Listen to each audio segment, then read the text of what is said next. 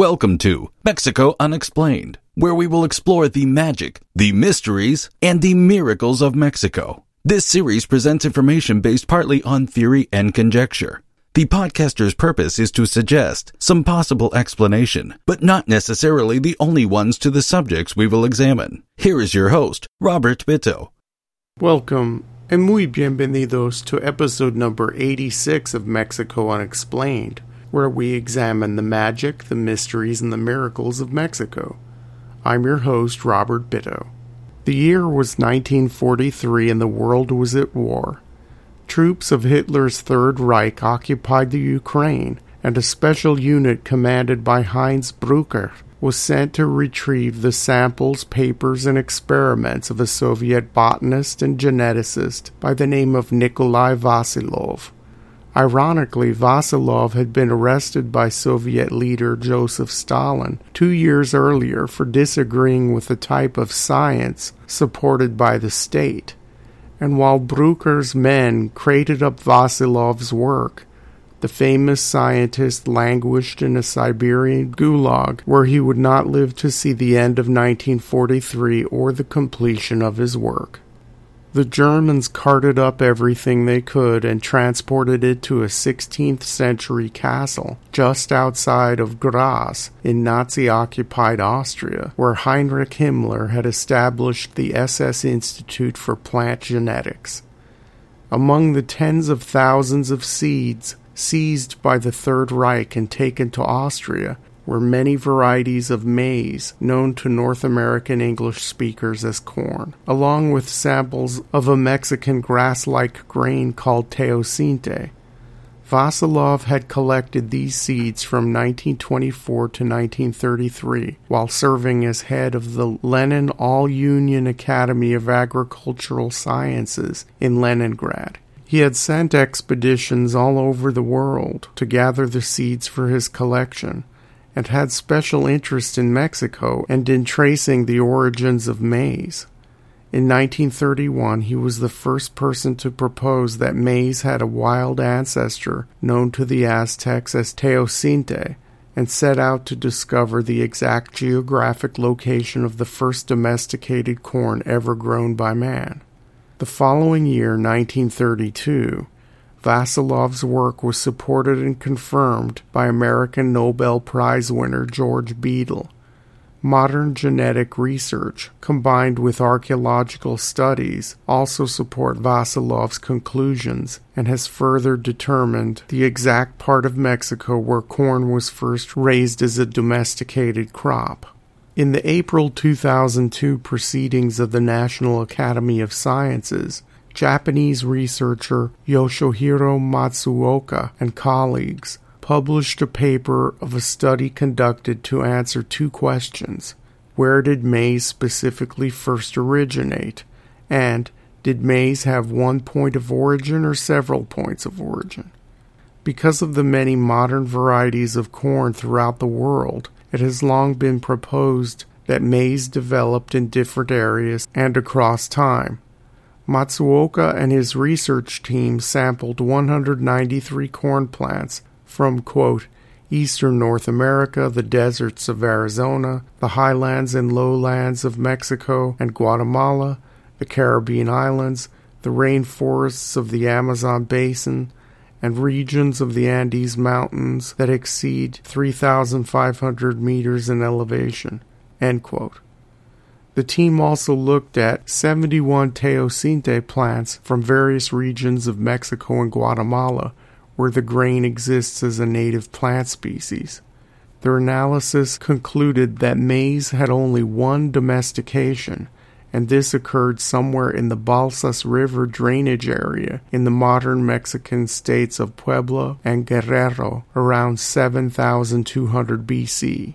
In a cave near Iguala, Guerrero, archaeologists found stone milling tools with corn residue on them dating back to 6,700 BC. By 5000 BC, maize had spread throughout most of Mexico, Central America, and northern South America. Corn became a major staple food in these areas, and with agriculture came a settled population and later urbanization and complex societies. By 1400 BC, we see the beginnings of the Olmec civilization on the Gulf Coast of Mexico, which is considered ancient Mexico's first civilization, and it would never have been possible without a stable food source. As corn was vitally important to the ancient Mexicans, we see corn emphasized in the various religions of the pre-Hispanic peoples. The Olmecs, Zapotecs, Maya, Aztecs, and many other groups had dedicated corn deities. Because the Maya left behind a written language along with many ruins, and because the Aztecs were a living civilization at the time of the Spanish contact, much is known about the corn deities of these two peoples. To the Maya, corn was a very important part of the creation story. We see in the Popol Vuh that it took the gods 3 attempts to create man. They first tried mud, then wood, but man was only fully human when they combined 2 types of cornmeal and breathed life into him. The Maya maize god was male, but the spirit of the corn in oral tradition was female.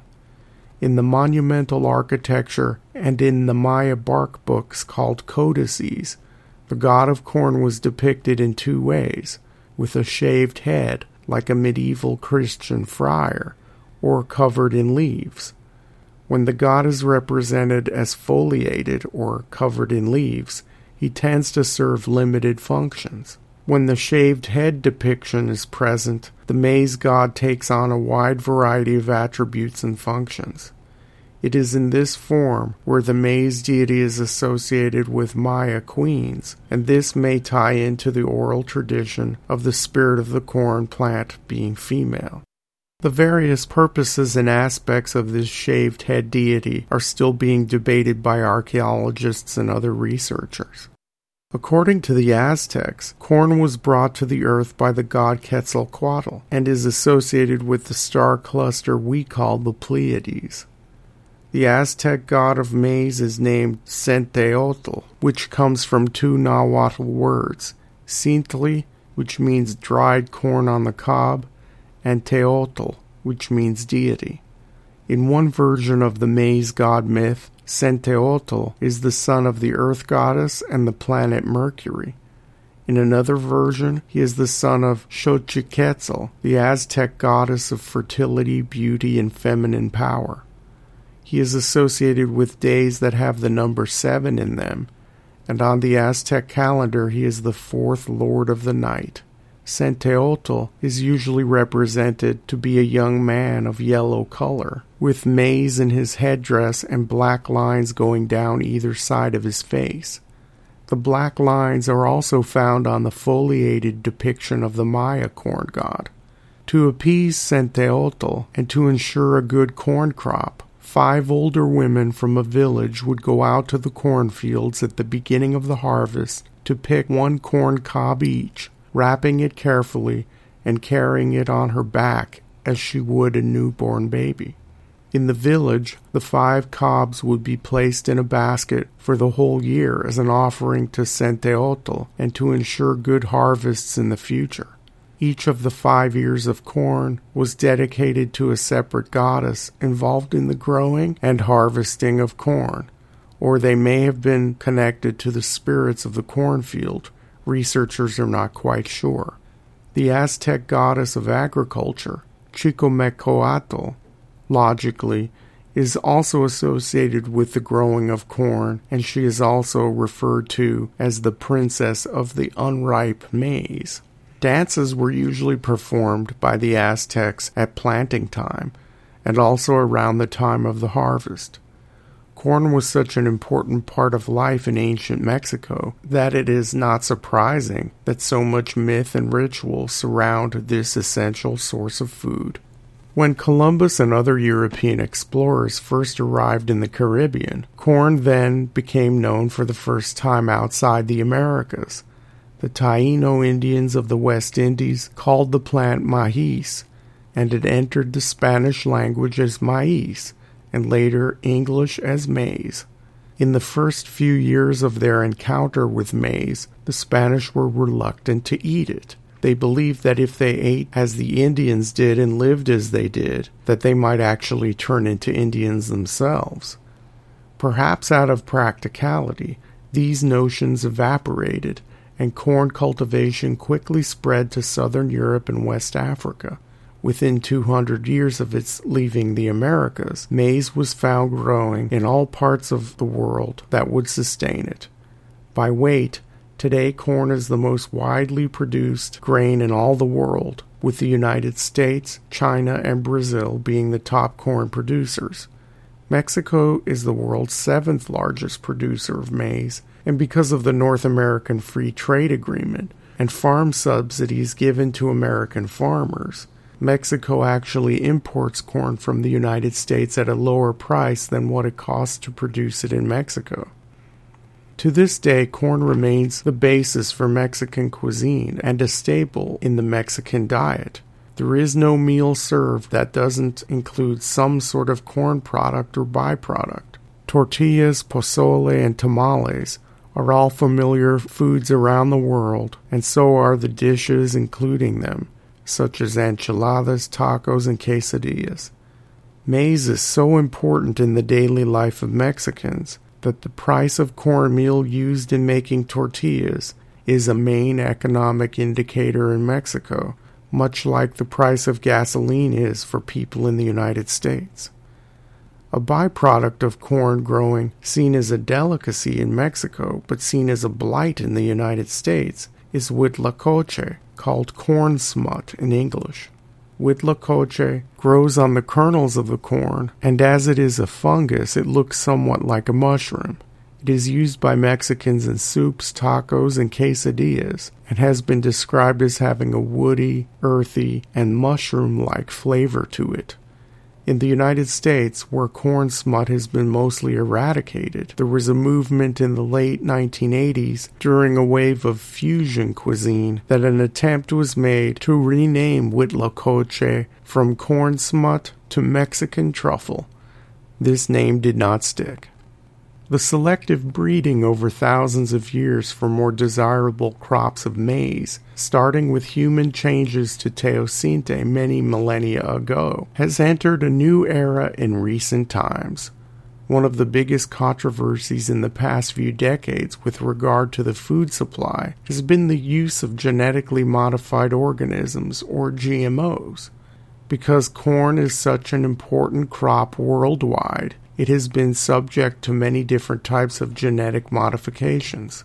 These modifications are made to resist pests and herbicides and to create a larger yield. GMO use has raised controversies for supposedly having adverse health effects on humans and a destructive impact on insect populations. Cross-contamination with non-GMO crops is also an issue. Mexico has banned companies like Monsanto from importing GMO corn seeds and has forbidden companies from starting pilot projects of small farms to test the growing of GMO corn in Mexico. The process has been bogged down in Mexican bureaucracy for years, but the truth be told, most people in Mexico don't want to have anything to do with growing genetically altered versions of their iconic staple crop. Currently, there are no GMO corn crops growing in the country where maize originated, and Mexicans, for the most part, are happy with that. Perhaps the Aztec god Centeotl can keep the American companies at bay for just a little while longer. Thank you once again for listening to another episode of Mexico Unexplained. Remember to like and subscribe to us on YouTube and follow us on Twitter. Tell your friends by sharing these shows with others. Please go to our website, MexicoUnexplained.com, for references, illustrations, and for free access to transcripts of past shows. Please visit our Patreon page and consider making a donation to help out the show. We appreciate your kind attention once again. Until next time, thank you and gracias. Thank you for listening to another episode of Mexico Unexplained with host Robert Bitto. For show summary, relevant links and commentary, please check out our website at mexicounexplained.com.